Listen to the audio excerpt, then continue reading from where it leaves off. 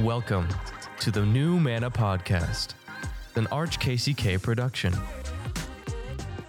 Welcome back to New Manna, your newest favorite Catholic podcast on the Holy Eucharist. This is your host, Lee McMahon, and I serve as consultant for evangelization at the Archdiocese of Kansas City in Kansas. But do not be fooled.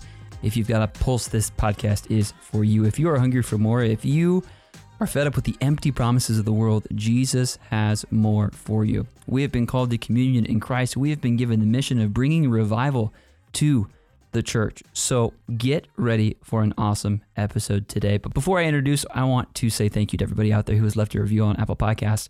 You're helping us get the word out that Jesus is alive, that he's about a good work, and he is truly present, body, blood, soul, and divinity in the Holy Eucharist. You're actually helping us show up higher on search results when people are looking for things pertaining to faith. So thank you if you have done that. And guess what? If you haven't, there's still time. Just don't do it while you're driving.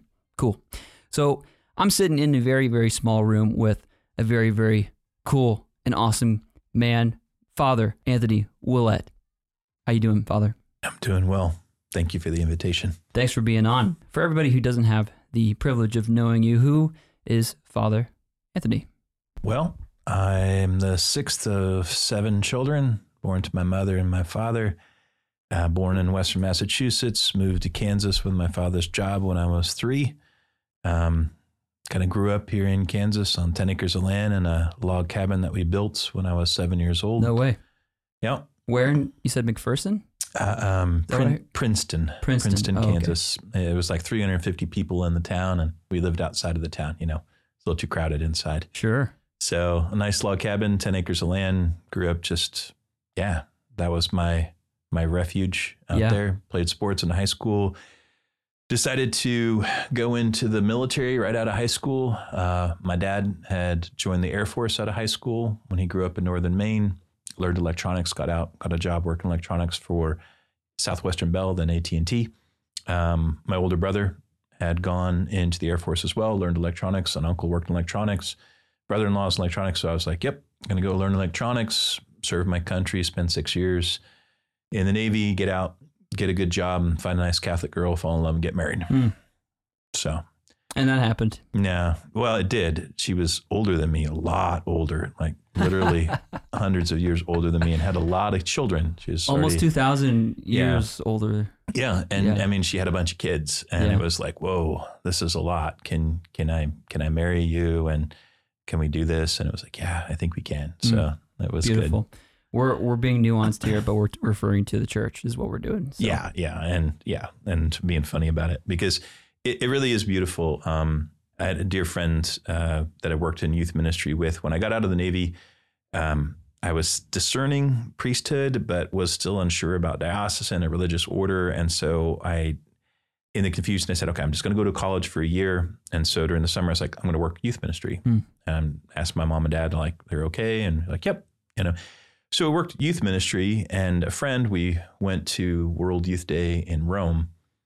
And prior to me going, she had been praying for me, and I didn't know what the prayer was that she was asking, but she knew me, and she said, Lord, if Anthony is supposed to be married, please show him his bride now, because I don't want him to get years into seminary and then meet this person and be like torn. She just like, out of compassion for him, out of my love for him, because he gets so intensely passionate about things, I don't want him to have that heartache. Like, show him his bride now if he's going to get married. And I had a powerful, powerful experience in Rome for that World Youth Day 2000.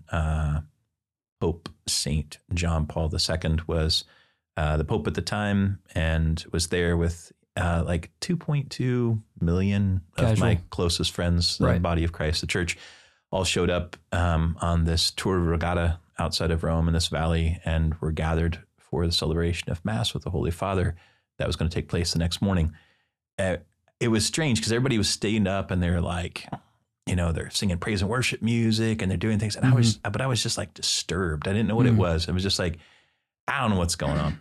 So I'm going to go to bed. Yeah. So I took my contacts out, rolled over on this in my sleeping bag, and went to bed, and was woken up at like, I don't know, 3:30, 4 o'clock in the morning was like, okay, it's way too early to be up, so I'm going to go back to sleep. And I was like, no, you ain't going to sleep. So I was like, okay, well, I guess I'm not going back to sleep. So I put my contacts in, and it's like 2.2 million people sleeping on the ground. And I was like, well, I guess I'll take a walk. So I threw a blanket over my shoulders, and I found the stick that was laying there, and I picked it up, and here I am. I got, blanket over my shoulders, stick in my hand, and I'm just walking through 2.2 million people. And all of a sudden, like, I was just thinking about Moses, and I was like, Lord, and personal reflection on my part, I'm like, I can't do this. I can't do this. I said, look at all of these people. Yeah.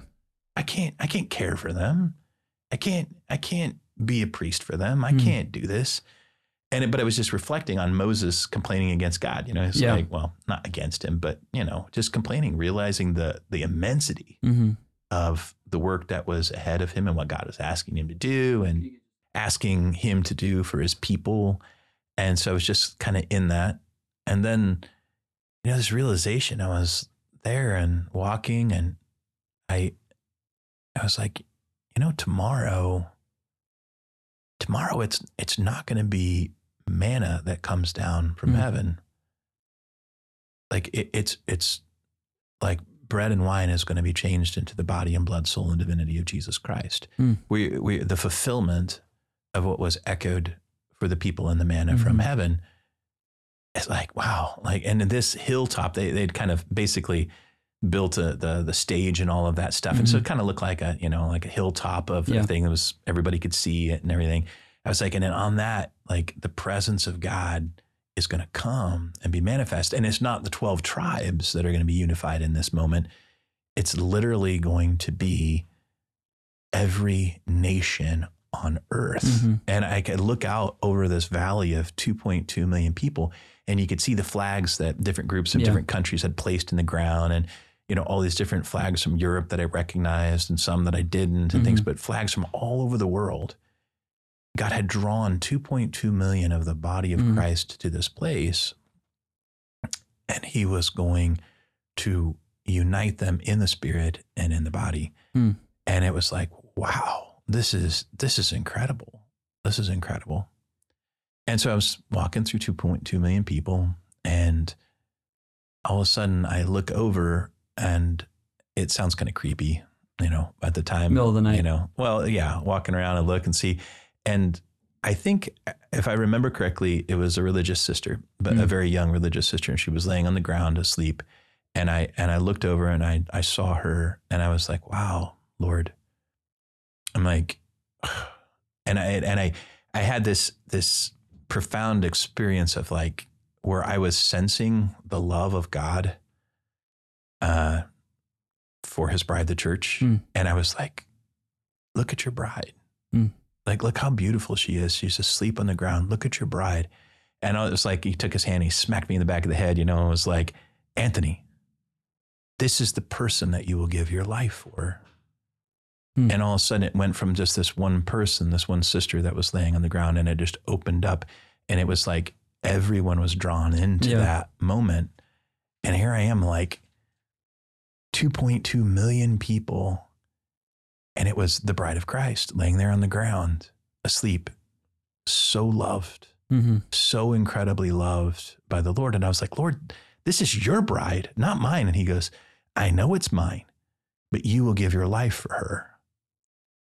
And he gave me this, it was a moment. It was a grace. It was an intimacy of the moment of grace to see in her how he sees her.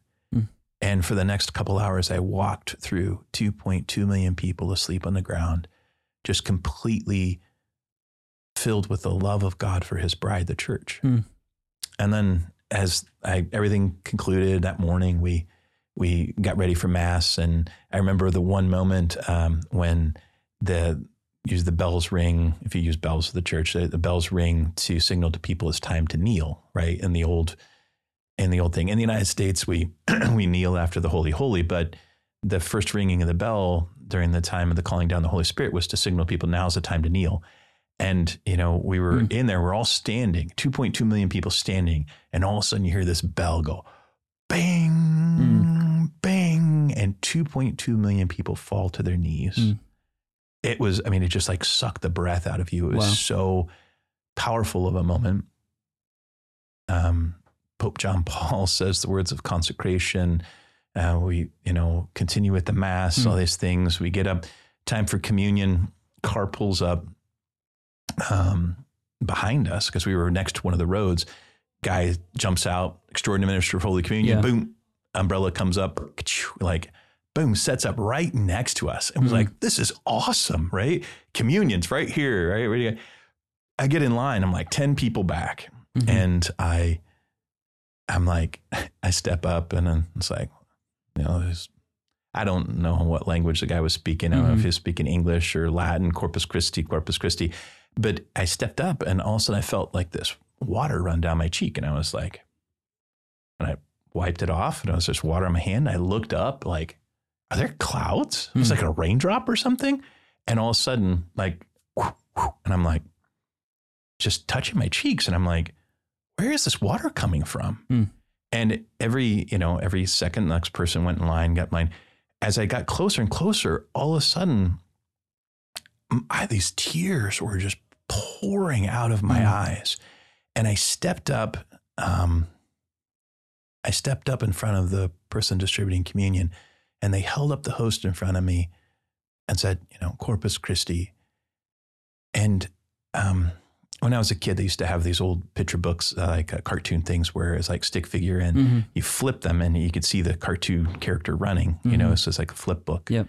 And it was like there was a flip book in front of the Eucharist and it just flipped and every single thing from the dawn of creation until that present moment flashed before me as I'm staring at the Eucharist. This thought to myself, it's all real. It's all true. Wow. And I said, amen. And by that time I could hardly even see because there was so many tears. And I said, amen, received the Eucharist, went back, knelt down. And I was just weeping profoundly. And I remember my poor younger brother, he's like 9 years younger than me. He was on the trip with me and he was like 16 at the time. And he comes up, he throws his arm around me. He's like, it's okay. It's all right. It's all right. And I was like, brother, I love you, but leave me alone. Yeah. I'm with Jesus right now. Just leave me alone. I love you, but you have no idea what these tears are about. It was so much joy. And why? I don't know. Yeah. But it just this graced moment, like God's not going to show up when 2.2 million people pilgrimage from around the world in order to be together and to celebrate what Jesus Christ has done. Christ the same today, yesterday, and forever. Like this reality of proclaiming who Jesus Christ is and our faith in him, like he's not going to show up. Oh my gosh. I've talked to a lot of people that just randomly like, I was there. I was at World Youth Day in Rome in 2000. Really? I was there too. Yeah, that's really where that moment of conversion or that moment of like my vocation really came beside. And just multiple people, like there was a bunch of people I knew that were there, but didn't know them at the time. Yeah.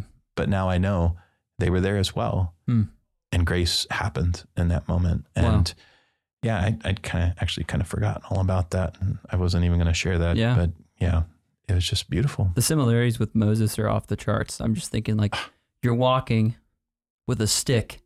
You've got a cloak on you. Moses was doing the same thing, shepherding his flock.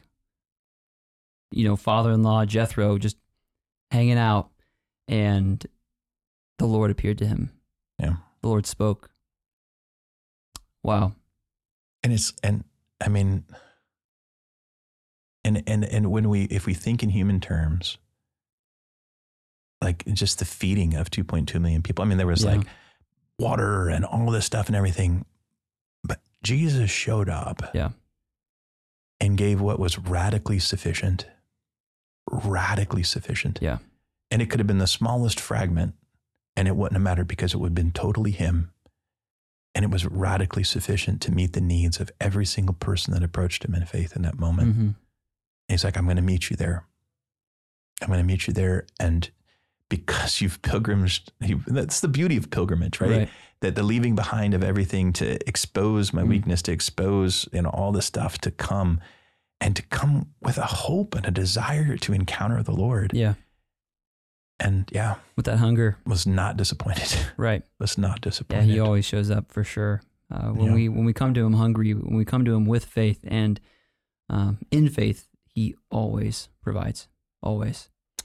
So it sounds like you had to say the least, a pretty profound encounter with the Lord when you were in Rome there. And it wasn't necessarily something that you solicited even. It was just you woke up, which is also super reminiscent of how many Old Testament figures, like being woken by the Lord in the middle of the night, in the quiet, in the still. Yeah, Let please. me draw the connection. So I mentioned a friend that was praying for me, right? Right. And she was praying for me before I left Rome. And so I came back and I recount this whole story to her. Mm-hmm. And at that moment, she was like, you have no idea. And she started crying. And I said, I know, it's a beautiful story, right? That's why you got tears. And she goes, you have no idea. And then she confessed, that's the only word I can think of, confessed to me that she had been praying for me to meet my future wife. Mm. And I was telling her about this encounter of seeing the bride of Christ there, asleep on the ground, and the intimacy of that moment and how profound it was for me. Mm. And she just kept saying over and over, she's like, I had no idea. I had no idea. And I mean, a good, faithful Catholic woman, right. I had no idea. I had no idea. And I was like, wow, be careful what you pray for me in the future, please. Yeah. Like, give me some heads up on that. Cause that was, but I know it for me, that particularly the verbiage, the imagery, this is your bride. Mm-hmm. No, Lord, this is your bride. He's like, this is who you will give your life for. Mm. She's worthy of it. Mm. She's worthy of it. She's worthy of the gift that is given. Right. I've jokingly said to people, because sometimes people, they don't understand the priesthood, and I get it. I mean, it took 7 years for me being in formation to understand the priesthood well enough to be able to say yes for this commitment for the rest of my life. But sometimes people, they pity me, like, oh, I'm so sorry, Father, that the church asked you to do this. And I just want to what are you talking about? Right. Do not pity me. Yeah. Do you understand the gift that I get to give to people? Mm-hmm. I said, and they'll say, well, didn't you want to have children? Didn't you want to get married? I'm like, of course I did. Yeah. They think that because you became a priest that you somehow hate children. And I get that as the parish, and their kids and the kids crying. I'm like, here, I'll take them, and they're like, what? And I'm like holding the kid, and the kid quiets down. I'm like, I'm kind of a baby whisperer. I got 23 nephews and nieces, nice. 26 great nieces and nephews now. They're coming so fast. I can't even put a number on them. Yeah. But it's just beautiful because that's a part of my life, always holding my nieces and nephews and caring for them. I'm a baby whisperer. I love children because their innocence and the purity of their heart, what they're feeling, what they're thinking is right there. You don't have, there's no duplicity in them. And it's so refreshing to be around and your children. Beard's pretty disarming too. I'm sure it is. They kind of like Santa Claus. I can play with that. Yeah. That's and then new. Until they grip their hands into it and yank. But, yeah, I don't even know where I was going with that. Baby whisperer. Yeah. Your people, the people saying that, you don't like children because that's why you became a priest. Right. And I was like, you're absolutely wrong. Yeah. I said, if all I was handing out is bread and wine, you would never, ever have me as a priest. Because let's go. It ain't worth it. I mean, all of the good things that I get to do as a priest, to baptize, to hear confessions, but if all I was handing out was bread and wine, I would have never said yes to the priesthood. Yeah. I said, but the good, and this is the good of married life, the good of a particular person that you pour your life into, and from that gift of self, you desire life to come forth from the gift of yourself, because you're dying to yourself. It's and you want life to come from that death. And it's there's something so good about that the only way that I would be able to say and an offering of that to the Lord is if this is not just bread and wine, and that it actually becomes something so much more. It's worthy of it. Mm-hmm. how could you, and I say I mean, as a Catholic priest, I believe with all my being that bread and that wine truly become the body and blood, soul, and divinity of Jesus Christ. And we'll talk more about that. I got all sorts of stories to talk about that. But it's just that gift is worthy of the gift of my life. Yeah. It's worth it. And for the people that give me a hard time, like, oh, I'm so sorry for this. Like, I don't think you know the gift that Jesus wants to give to you. Mm. If you knew it, you wouldn't pity me. And you would just bless the Lord for me and say, Father, I'm so glad that God called you to be a priest and that grace came into your life, that you were able to say yes. Yeah. Because it means so much to me. And I appreciate the gift. I'm like, I'm just like, time for catechesis here, time for catechesis in their life. You don't know the gift that you receive, or you would never pity me. Yeah. And it's kind of a Samaritan woman moment. You know, it's like, if you knew who it was with whom you were speaking, you would ask me for a drink. I can share a story. So I was ordained on January 24th of 2006 at the cathedral. January is kind of weird. Not January. Oh. June 24th. Cool. June 24th, 2006. The feast day of the birthday of John the Baptist, which was super cool. Yeah. I was super stoked about that. And that year it overlapped with the Immaculate Heart of Mary. So it's like a double solemnity. Well, it's a solemnity because it's a John the Baptist. Right. Day, but that was also the first Saturday following the Sacred Heart. So because it's movable and they were both that, I was like, that's perfect, right? And fun fact for listeners out there, solemnity is like a super feast day. Yeah. So think about like a feast day, you know, you have your favorite saint, they have a feast day. Solemnity is like a super feast day, pertaining to Our Lady, pertaining to John the Baptist, and and Christ obviously, himself. Obviously to Jesus himself.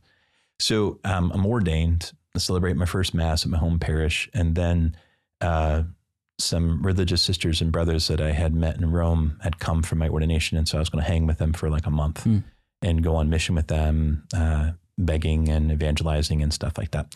And so we ended up squatting at the Sanctuary of Hope, which was a retreat center downtown Kansas City at the time. And Monday morning, I find myself, after like a huge celebration on Saturday with all these other priests and the Archbishop, a huge celebration on Sunday with all the family and my home parish. Monday, I find myself early in the morning celebrating Mass for the first time by myself, in the sense of being the only priest there, with 3 brothers and 3 sisters, religious brothers and sisters. Yeah. And so we're there and, celebrating the Mass, and I preach, and then we get to the part of the words of consecration, and I'm holding this bread in front of me, and I'm looking at it, and I say the words of consecration, and I see nothing, I feel nothing, I sense nothing, and I'm sitting there, and inside this monologue is going on in my head, going, I was ordained. I know. I was there. It was like 2 days ago. I was there. I was ordained. But at that moment, like, I guess I just had presumed, and see, this funny, it's like this didn't happen the 2 days before, because I was there with the bishop, and I was there with all my brother priests who I knew were priests, all the smells and bells, and I was, but I knew they were priests. So I had confidence in their priesthood. I see. Right. And on Sunday, I was there with a bunch of concelebrating, even though I was the principal celebrant. It was like, so, Father so-and-so's here, Father so-and-so's here. I'm like, I know they're ordained. But I was there by myself, as it was, in the sense, I was there as the only priest. And I said the words of consecration, and there was nothing. I didn't feel anything, and didn't see anything, and didn't sense anything. And I was like, okay. And I held up the hosts, and I brought the host down, and I grabbed the chalice, and I said the words of consecration for the wine. Didn't see anything, didn't feel anything. I guess I'd always assumed that there would be a sixth sense that the priest would get in his ordination.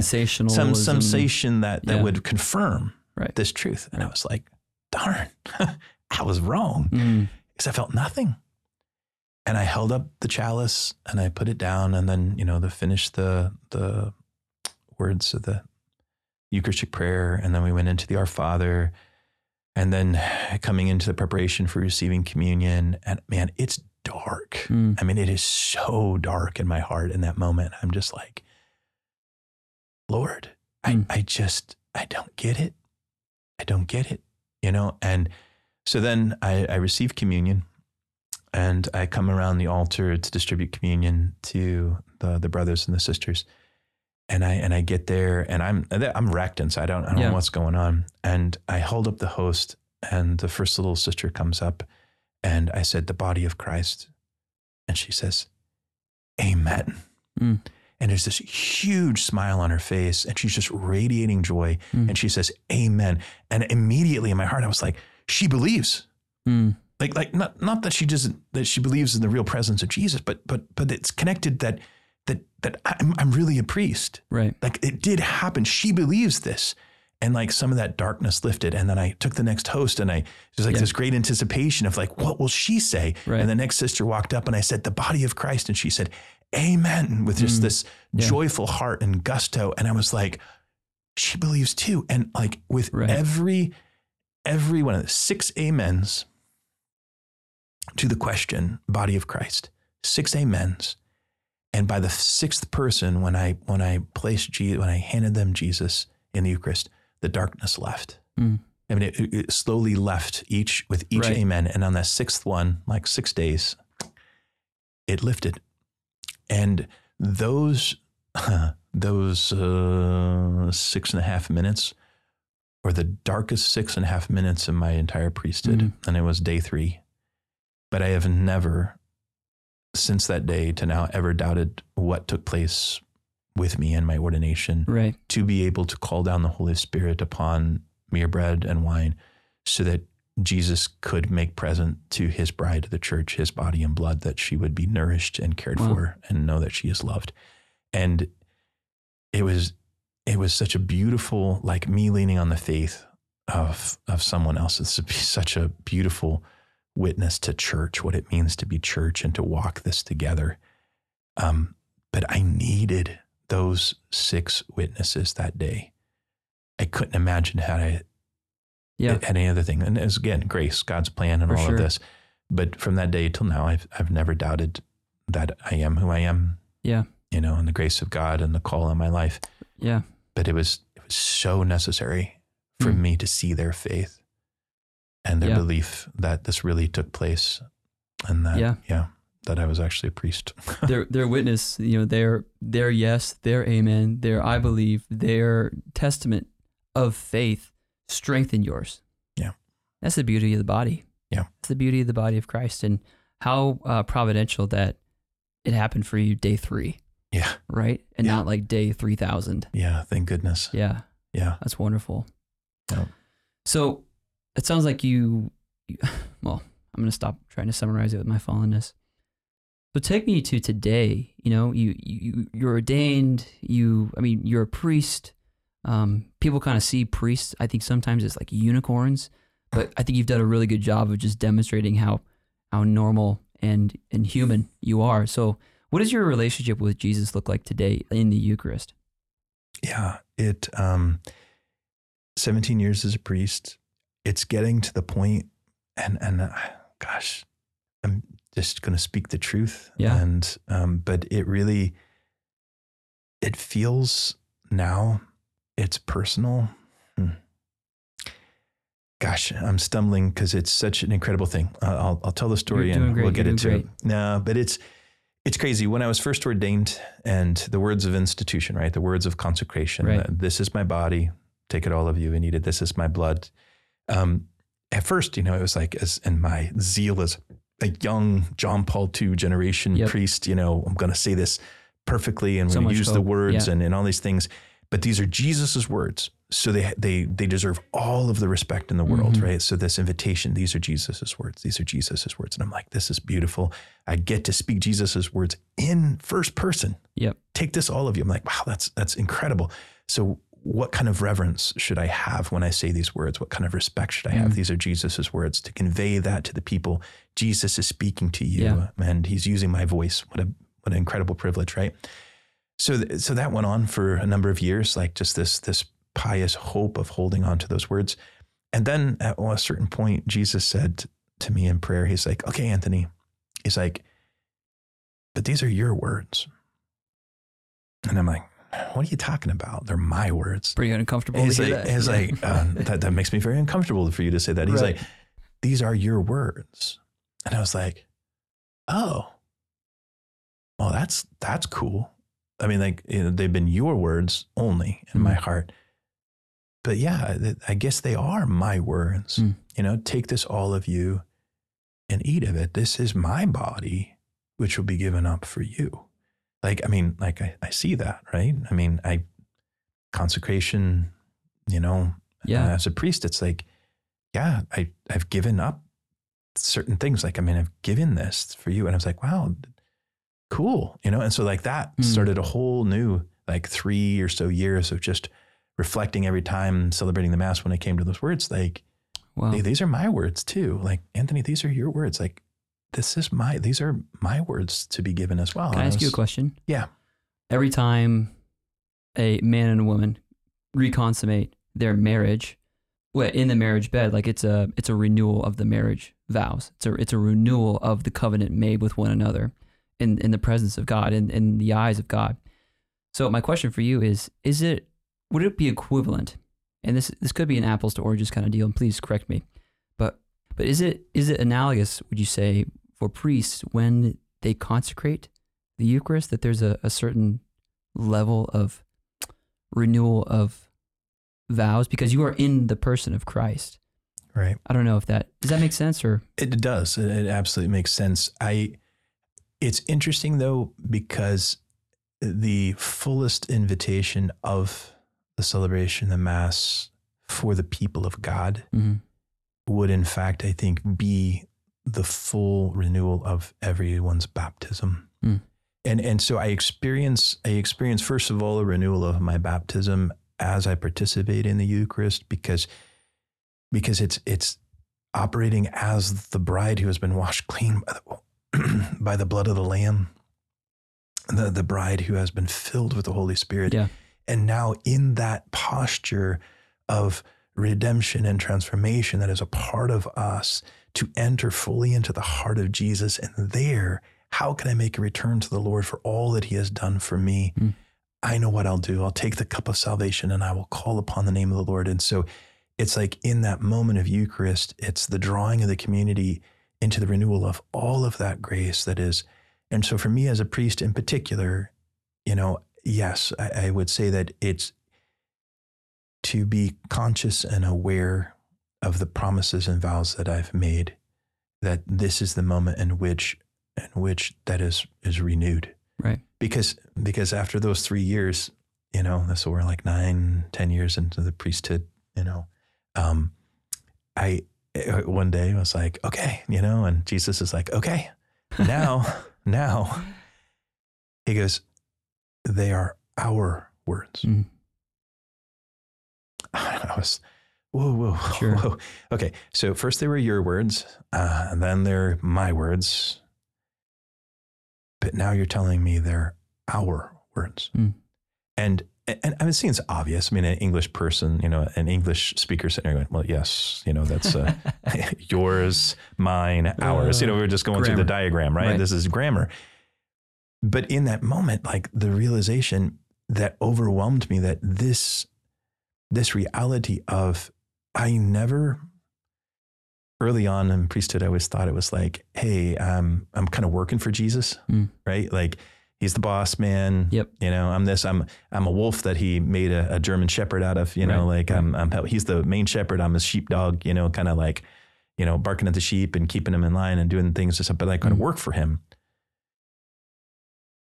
I never understood, without living it, the conformity to Jesus that was being asked of me. It's not I'm working for the man. Like literally an invitation to conformity with him. And I just say that with all humility, that he's like, these are our words, Anthony. These are our words. Yes, they are mine, and yes, they are yours, but they're ours. Like you and I, we're so, like, I want you so conformed to me that my father is your father, baptism, right?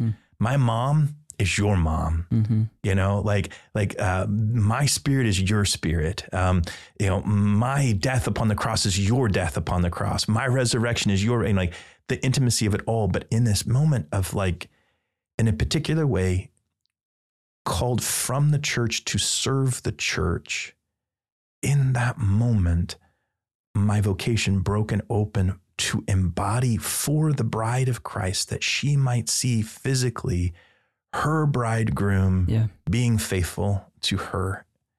And I'm just sitting there going, these are ours. And I'm like, I never imagined the intimacy that you wanted with me being so.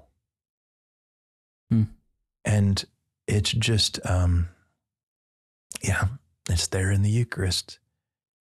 It's there in our breaking open. It's there in our celebration. And he desired it first, right? I mean, it's this, like, God's the first mover in all things, and he desired this. Yeah, I didn't even know I wanted that. Right.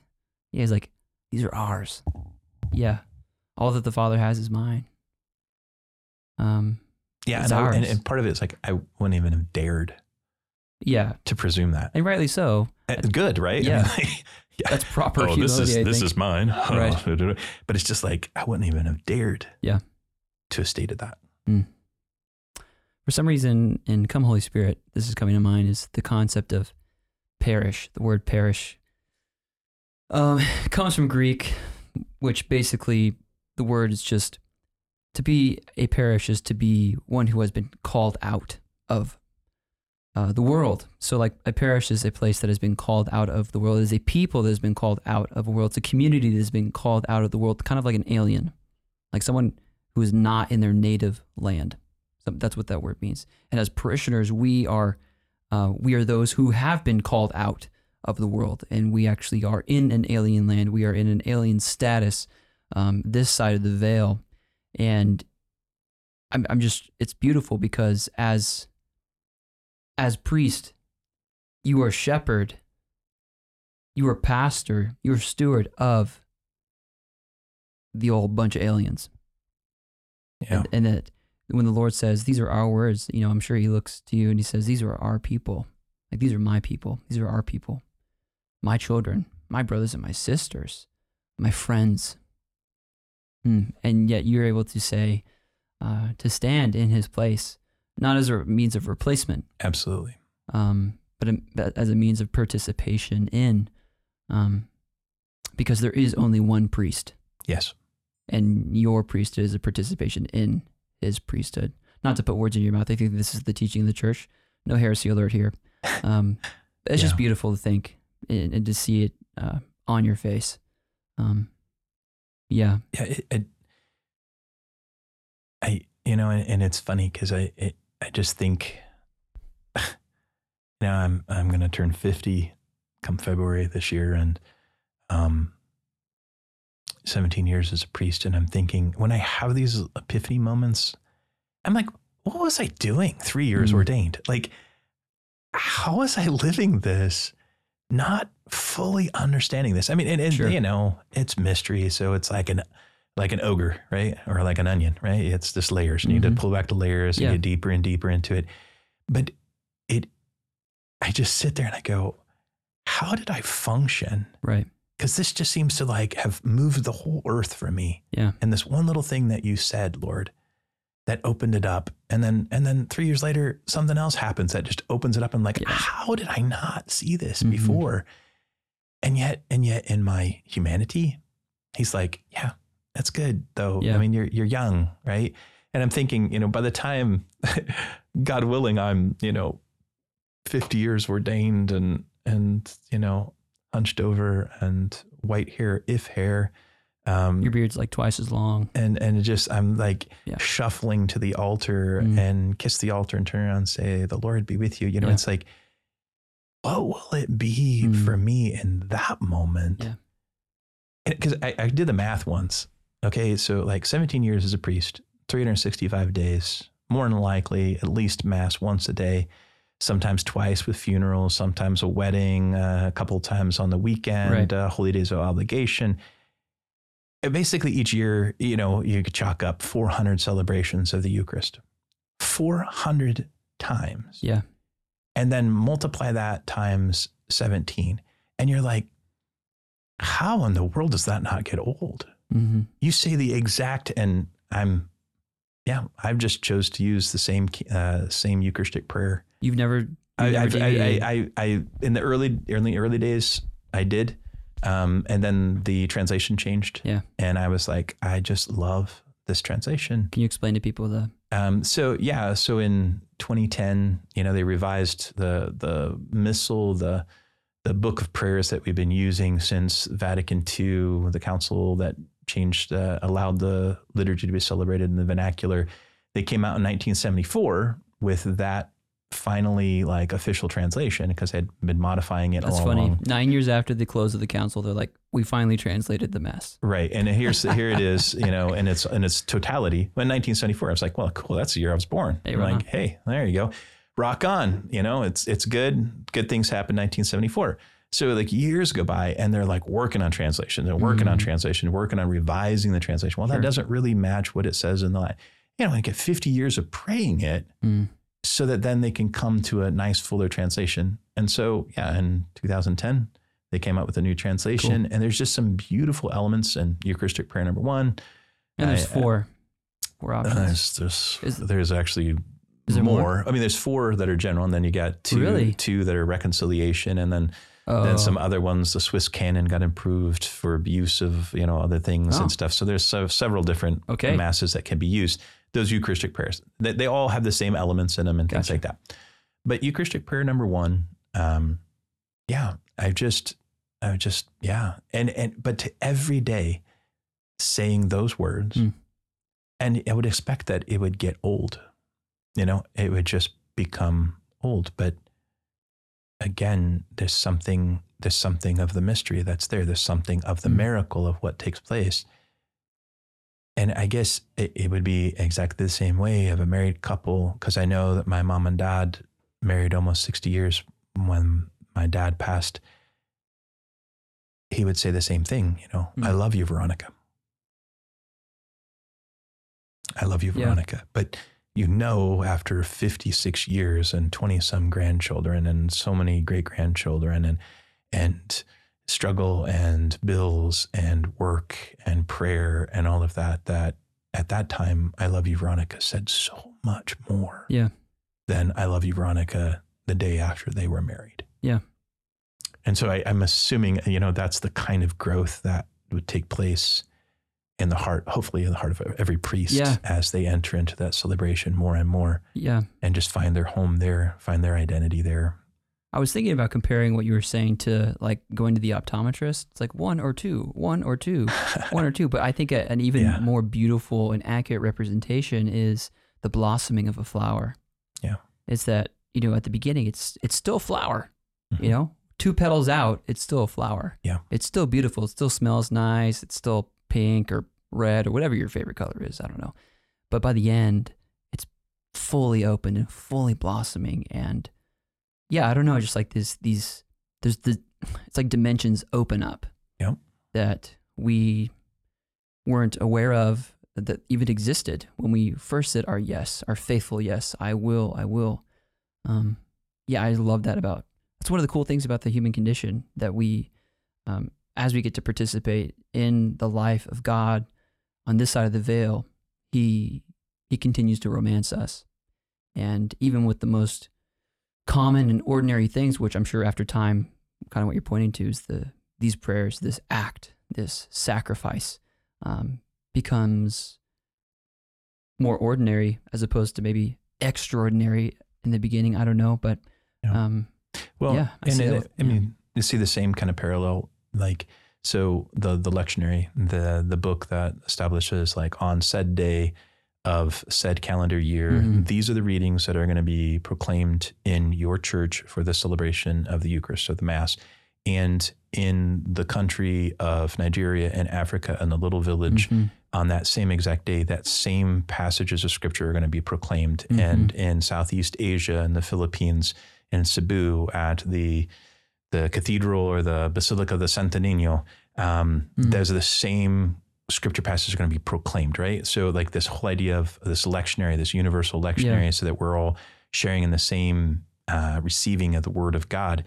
And I sit there and I marvel, the Sunday readings are on a 3-year cycle. We go through Matthew, Mark, and Luke, and then John's always thrown in throughout the year. Mm-hmm. And daily mass readings are on a yearly cycle for the gospel, and then a two-year biannual for the first reading.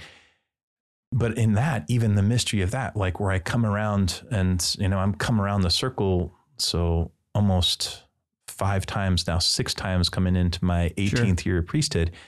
And I'm sitting there going, and I look at the scripture passages and I'm like, I don't remember what I preached 3 years ago.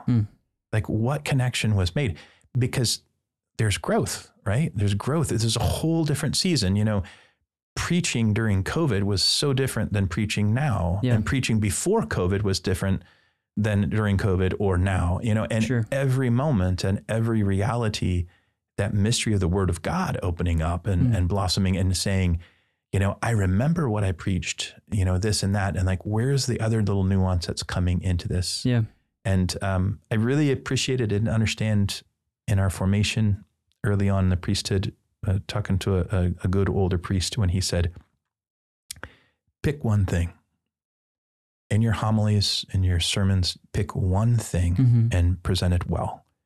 He said, you will have many, many more opportunities to give your second idea or your third idea. He says, you don't have to give it all, because you're going to give it a mile wide and an inch deep. And if you grab that one thing and you can bring it deep and bring the people with you into that depth, that's what you want to do. Amen. Because the mystery of the scripture is always going to be there. It's this font that opens up. Yeah. And with the Holy Spirit and scripture, it's like, boom, there it is. Like, did I ever see that before? Have I ever read this passage before? I'm like, I know I've preached on it like for 5 times at least in my priesthood.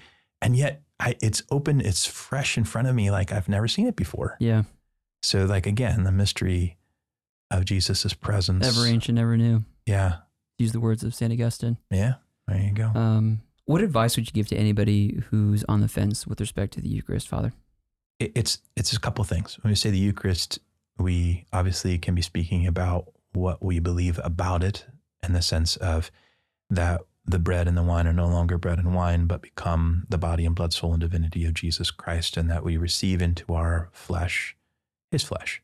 And that for a period of time, as it breaks down in our system, at a certain point when the host no longer looks like the host, his presence leaves, right? We don't digest the body of Christ, but his presence is with us for that period of time. So we speak about Eucharist, we speak about that. What's real faith in that? But also, when we speak about the Eucharist, it's like, it's the actual process, the actual return of entering into the celebration. And I think they're both intimately connected, because this renewal of Eucharist cannot be limited to simply, reaffirming the real presence of Jesus. Yeah. Okay, that's a part of it. But I can tell you, I had an experience. I think it was like May in 2021. So following COVID and that kind of period and stuff, and just the Lord saying, "Hey, come over to the church." I'm like, okay. So I go over to the church. It's not normal, right? He doesn't just usually just here in the office working. He's like, "Anthony, come over and visit me in the church." I'm like, okay. Hey, secretary. Hey, I'm going to go to the church for a while. Okay, Father. I go over there and I go in the sanctuary and I'm there. I sit down in my chair, and he's like, "Closer." I'm like, okay. But I'm comfy. And if this is my chair, I'm like, okay. So I get a stool out of the sacristy and I put it right up in front of the tabernacle, right up in front of the old high altar. And I'm there. I'm like, okay, is this good enough? He's like, "Closer." And I'm like, Jesus, you're being silly. Like, so I go and get the tabernacle key, put it in the tabernacle, open up the doors, and I reach in, and we have the Luna for the adoration. So, the holder for that we put Jesus, so that when we put him in the monstrance, that he's on display and we can sit. So it doesn't fall out. Right. Yeah. Right. So I turn it around in the little holder, and I'm standing in front of it, and I'm like literally like a foot away. And I'm like, okay, are we good? And he's like, okay, that's close enough. And see, it's just the funny, like this is how he talks to me, because he knows my heart, and I like to be playful, and he's very playful back to me in this way. He's like, okay, good, close enough. I'm like, good. I'm like, what do you want? And he looks at and he says to me, he's like, I want you to look at the bread. And I'm like, whoa, hey, hold on. I know who you are. And he's like, yeah, I know, Anthony, but just look at me prior to consecration. Like, look at me before you call the Holy Spirit down upon this bread. Like, look at me. What am I? What is this? And I'm like, you're bread. And I'm like, so describe that. And so over the next minutes, I'm sitting there and I'm like, impotent. There's no power here. Stale. Impotent and insufficient. Like if I was hungry, you are not enough right now as bread to suffice my hunger. You even this wouldn't suffice my human hunger, let alone any kind of spiritual hunger if it's just bread, right? Insufficient, impotent, insufficient, alone. There's no communion here. This is radical aloneness. Yeah. And last was like, you're dead. There's no life here. And he's like, okay, good job. I'm like, oh, man, I felt like I was just grueled over an oral exam at back in seminary days. You know, it's like, okay, good answer. I'm like, okay, good. He goes, now describe me now after you call down the Holy Spirit upon me. And I'm like, upon this bread. And I'm like, radically sufficient. Like radically sufficient, the smallest particle, the smallest particle of a particle, because it's you and you are what I long for. It's radically sufficient to meet and satiate the hunger and thirst that I have. You're powerful. There's so much power here because there's so much humility, you know, like the juxtaposition of power and weakness is right here. You are so weak in this moment right here in your frailness. You are so powerful. Communion, holy smokes, like every tabernacle throughout the world, every host in the perfect union of the body and blood, soul and divinity of Jesus Christ. It is more perfect than any internet connection could ever produce. Yeah. And alive. Sometimes I don't think people remember that what we receive in the Eucharist is not the dead body of Jesus Christ, because the body of Christ isn't dead. Yeah. That would be creepy. He is raised from the dead to die no more. Our Lord Jesus Christ is alive. And so what we receive is a living flesh, a living body and blood of Jesus Christ. Yeah. So he's alive. And he was like, good answer. And I was like, okay, cool. All right. This is great. Any other questions on this exam? And he goes, all right, now, he's like, who are you before the Holy Spirit is called upon you? Who are you before you are washed clean in the waters of baptism and the Holy Spirit's called upon you? And I went through the same litany. Sure. Impotent. I can't do this, Jesus. I can't even keep myself from sin at times. Yeah. Impotent. Insufficient. Oh, am I so insufficient apart from you? Insufficient for every demand, every desire, every need that people have and want. I am so insufficient. Yeah. I am alone. For sure. And I am dead. And he goes, now, what happens when that same Holy Spirit, which transforms a single piece of bread into something so much radically different, what happens when my Spirit comes upon you? And this was the hardest question of them all. Yeah. Because I was like, dare I hope and believe that the transformation that I know with the faith of the church takes place with all of my heart, and yet that same Holy Spirit comes upon someone who is made in the image and likeness of God, who has freedom and will and can love in his image and likeness, not a simple piece of bread, but someone made in his image and likeness. And that same Holy Spirit comes upon us to this radical transformation that he desires. So the miracle of the Eucharist is to be for the church the mirror through which she sees in herself what God in Jesus Christ, what he wants to do for his bride, the church. The ultimate goal of receiving of the consecration of the transformation is to be received. The ultimate end for Jesus making himself present is that you would receive him. Yeah. And dare you hope that same transformation is in you. So the people that are struggling with the belief of the transformation that takes place, because for whatever reason, I can't see it, I can't think it, it's so weird or whatever, I dare say that they struggle as well to believe and understand who they are in the identity in Jesus Christ, that you are beloved, that something radical has taken place in you. We need this miracle like a mirror to say, dare I hope that this great transformation that you desire to do in me, like the destination of the Eucharist is you. It's you. It's your me. Heart. It's everyone. That's ultimately the destination that Jesus wants to come to. And so this whole miracle is for our sake that we would see it, but also like the celebration of the Eucharist to, in this moment, to be one with Jesus in the one offering, one perfect offering of himself for the salvation of the world. He invites his bride into that, that we would be able to enter in and make a perfect gift of love through him and with him and in him.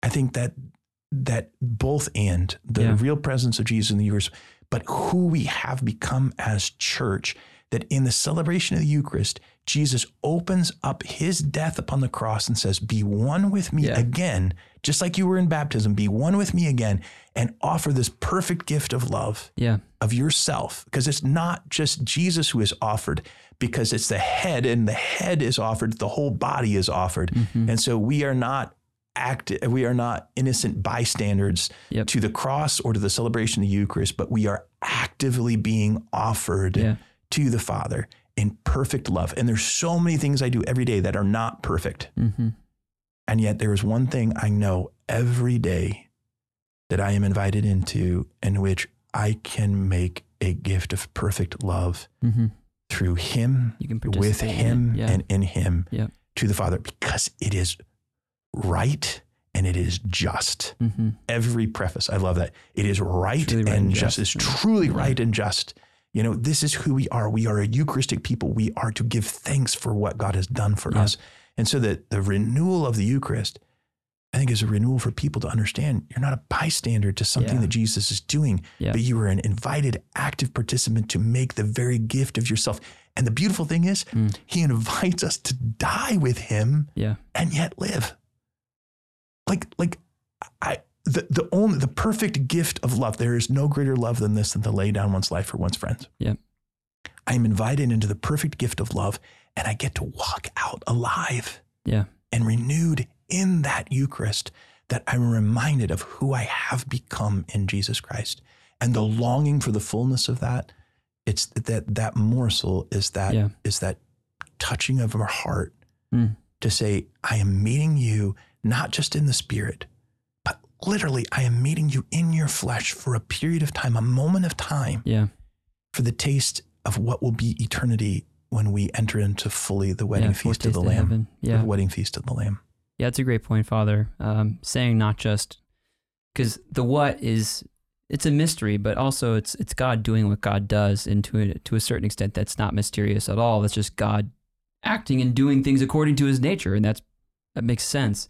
But I think, the call on revival, the call on Eucharistic amazement, sure, whatever you want to say, just is renewing our understanding of the why.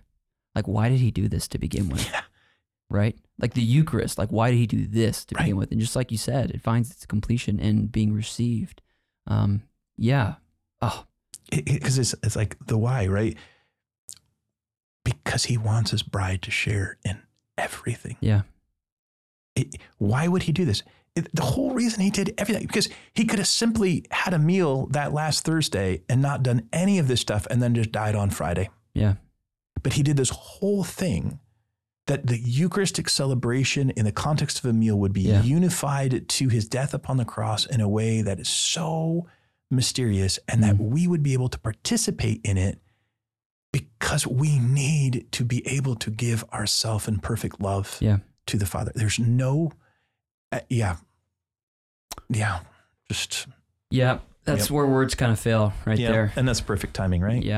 Father, I just want to say thanks for joining today. Thanks for being on the show. And honestly, I just want to say that, yeah, I think that you just embody something as priest, as father, that is unique.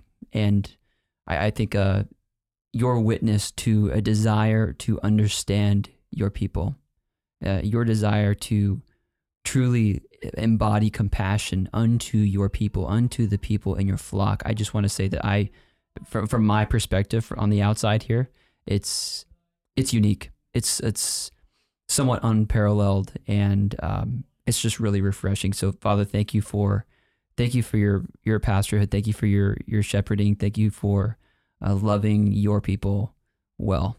Yeah, what an incredible gift. What an incredible call. Yeah. And yeah, I'm just humbled that gets to be the call of my life. Yeah. So, yeah. You're the man. Is there where's the, do you have like a weekly young adult mass, or is it monthly? Right now it's monthly. Okay. Yeah. Cool. And celebration and things, but yeah, kind of the daily mass in the parish has kind of become a young adult mass in some sense. Nice. Being in the middle, evening, 5:15, it's like trying to catch people in a place where there's that unique opportunity for that and to bring. So what an incredible blessing. Amen. Well, thanks for tuning in today, dear listener. I pray that this episode has really, truly blessed you. If it has, I pray that you share it with somebody that you love and that you care about. You know what? How about this? Father, will you close us with a blessing? Sure. In the name of the Father, and the Son, and the Holy Spirit. Amen. Amen. Heavenly Father, we bless you. We thank you for the gift of technology and all of this incredible, the opportunities of media to be able to share the story of a single person with so many other people. Father, I just ask your blessing upon all who hear these words today, and just ask that the words may touch their hearts, especially where there's hurt or wounds from the brokenness of those who have gone before. And your desire to draw people so close to you is so much more important than the personalities of a few. And so, Father, just bless this day, everyone who hears these words. May they be encouraged to ponder the mystery of Jesus' love for his bride, the church, in a general way for all of us, but in a particular way for each and every one of you. Father, just bless them. Bless them with a holy curiosity of this great mystery of the Eucharist and of who they have become in Jesus Christ. May they know their identity as beloved sons and daughters who are known and loved.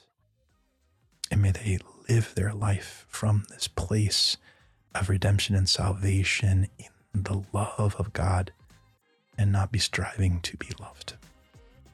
May they know your mercy on this day and every day of their life. And may the blessing of Almighty God, the Father and the Son and the Holy Spirit come down upon all of you and remain with you forever and ever. Amen. Amen. This has been New Manna. We'll see you next week.